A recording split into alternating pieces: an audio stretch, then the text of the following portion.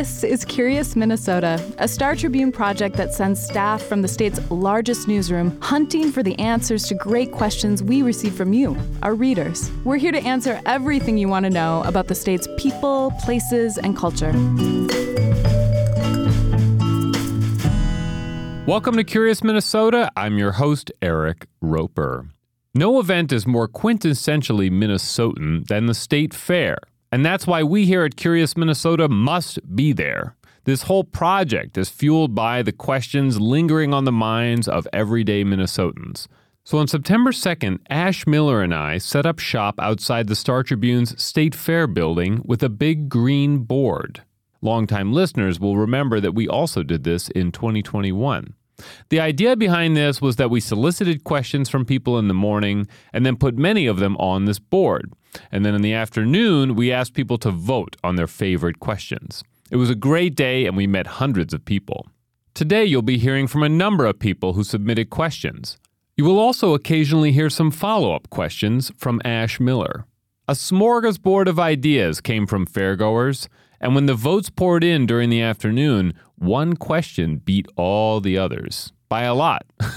We're going to be answering several of the top questions in our column and here on the podcast. But if you missed us at the fair, don't worry. You'll have your own opportunity to vote on your favorite question. I'll put a link in the show notes to a poll. Okay, we've got a lot of questions to go through, so I tried organizing them somewhat. Let's start with questions that had to do with Minnesota history in some way. What percentage of Minnesota farmers made moonshine during Prohibition? I am curious on why the Minnesota state government is changing the Minnesota state flag. It's wrong. It's history. You can't change it. So I want to know, what did our teachers lie to us about specifically for Minnesota history? Can you tell us more about the Native American that went by one of the names Wrinkled Meat? These questions pertain to Minnesota's towns and cities. Why is it Minneapolis, St. Paul, and not St. Paul, Minneapolis? Why is there not a Walmart in Minneapolis? We live in Linden Hills, and there's a section called Cottage City, which we're supposed to be like a development for blue-collar folks to have, like, I think they're like 1 or 2 bedroom houses. So curious if you have any more information of the history of that and how it came about, and following that, what happened. What's the smallest town in the state and what keeps it alive? I'm from Stillwater, and I'm curious why they named us the Stillwater Ponies.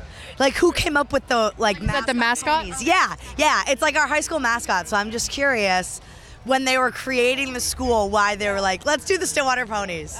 Minnesotans love talking about lakes, parks, and nature. Here's what was on fairgoers' minds about those topics. How many species of animals are there in Minnesota? Is it true that we have over 10,000 lakes? What is the deepest freshwater lake in Minnesota? How much flour would it take to turn Lake Superior into bread? I just want to interrupt for a second to say that this fun question took our top prize for the day. Reporter Krista Lawler is already working on the answer about what I have been calling the Lake Superior loaf. So stay tuned for more on that. What's the deepest point in Lake Minnetonka? Since moving to Minnesota last year, being on or near the water has been part of our daily life, and I'm wondering specifically about the boundary waters. How did it come to be that motorboats are not allowed on large parts of the boundary waters, and it's just for things like canoes and paddleboarding? Who caught the most fish in Minnesota in a day? What is the oldest tree in Minnesota? Why do they choose the state parks that they do, and will they ever make more state parks? What's the oldest state park? Speaking of the outdoors, some Minnesotans roaming around the fair were wondering about their surroundings. These questions all pertain to the state fair. How long have Fairborn and Fairchild been the mascot of the state fair? What is the worst state fair food? How many miles of sidewalks and roads are there at the state fair? How many ears of corn do you think the sweet corn boat goes through every year? From 2010 until 2023, what is the most attended year of the state fair? Is it true that everyone's favorite ride at the state fair is the giant slide? What do you mean by favorite? Like, what is, you say, like, the most attended? The most ridden, I guess. What is your most favorite state fair food? Trying to wonder, why has the price of everything at the state fair gone up so high? How does a family actually afford to even come to the fair anymore? It's $100 for me to just get into the fair with all my kids, let alone buy food. Okay, and some questions cannot be easily categorized with the others. So here is the potpourri round. What is the oldest mummy in Minnesota? You know those big, tall, maybe they're severe weather warning systems that you see along the freeway?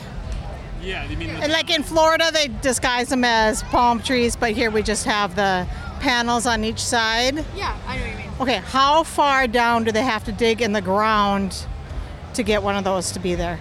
Who is the wealthiest person in Minnesota, past or present? Where does the white go when the snow melts? Which state is Minnesota's favorite neighbor? Or is it Canada? How many bridges are there in the state of Minnesota? Some questioners wanted to stump you out there in Curious Minnesota land. They asked some trivia questions. In Miss Kobayashi's Dragon Maid, what is the name of the character from Minnesota? 1987 World Series, 3 Minnesota Twins pitchers won games. Burt Blyleven, Frank Viola, and who? What was Prince's nickname as a child? A huge thank you to everyone at the fair who submitted a question. So again, please vote on your favorite question at the survey that I will put in the show notes, and look for some stories and podcasts on some of these topics in the future. That's all for today's show.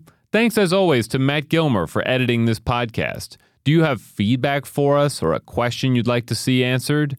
Send us a note at curious@startribune.com. And if you're enjoying this show, please tell a friend about it. Thanks! Thanks for listening to Curious Minnesota. We want to hear from you. Ask questions and read more stories online at startribune.com/curious. Our show is recorded at the Star Tribune's headquarters in beautiful downtown Minneapolis, and our music is produced by Matt Gilmer. If you like the show, please rate us on iTunes or leave a review. And until next time, stay curious.